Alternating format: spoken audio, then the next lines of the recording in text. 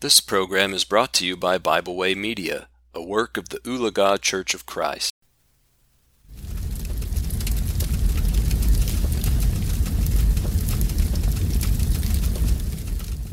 Thank you for joining me today for our devotional here at the Fireside.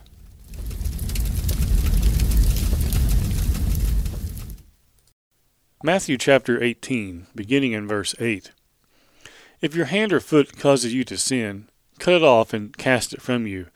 It is better for you to enter into life lame or maimed, rather than having 2 hands or 2 feet, to be cast into the everlasting fire. If your eye causes you to sin, pluck it out and cast it from you. It is better for you to enter into life with 1 eye, rather than having 2 eyes, to be cast into hell fire.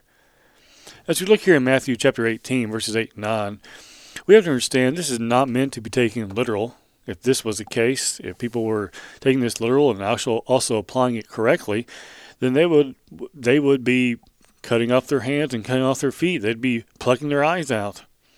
But it's not literal. To take this in the correct context is to take this as being figurative. If something causes us to sin in our life, or tempts us to sin in our life over and over again, remove it from your path.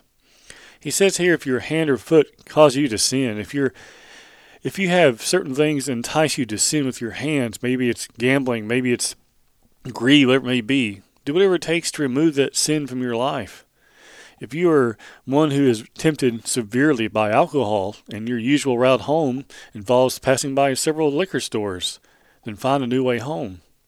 If you're tempted by gambling and your way home, your usual way home, involves driving by several casinos or several places where you can gamble and play cards, whatever the case may be, find a new way home. Friends, that's the idea we find here in Matthew 18, verses 8 and 9. If sin is around you constantly, find a new way home. Find a new way to live. Remove those things from your path.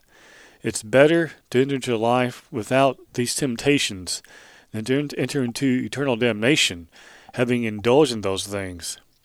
We know there's a lot of things in this life that can tempt us, and a lot of things that make it easy for us to be tempted. But friends, there are a lot of ways which we can avoid those temptations, and let's make sure we do all we can to avoid them. Thank you for joining me today for our devotional here at the Fireside. We hope you enjoyed this program. We encourage you to subscribe to our podcast on Pandora, Spotify, or Podbean. Thanks for listening.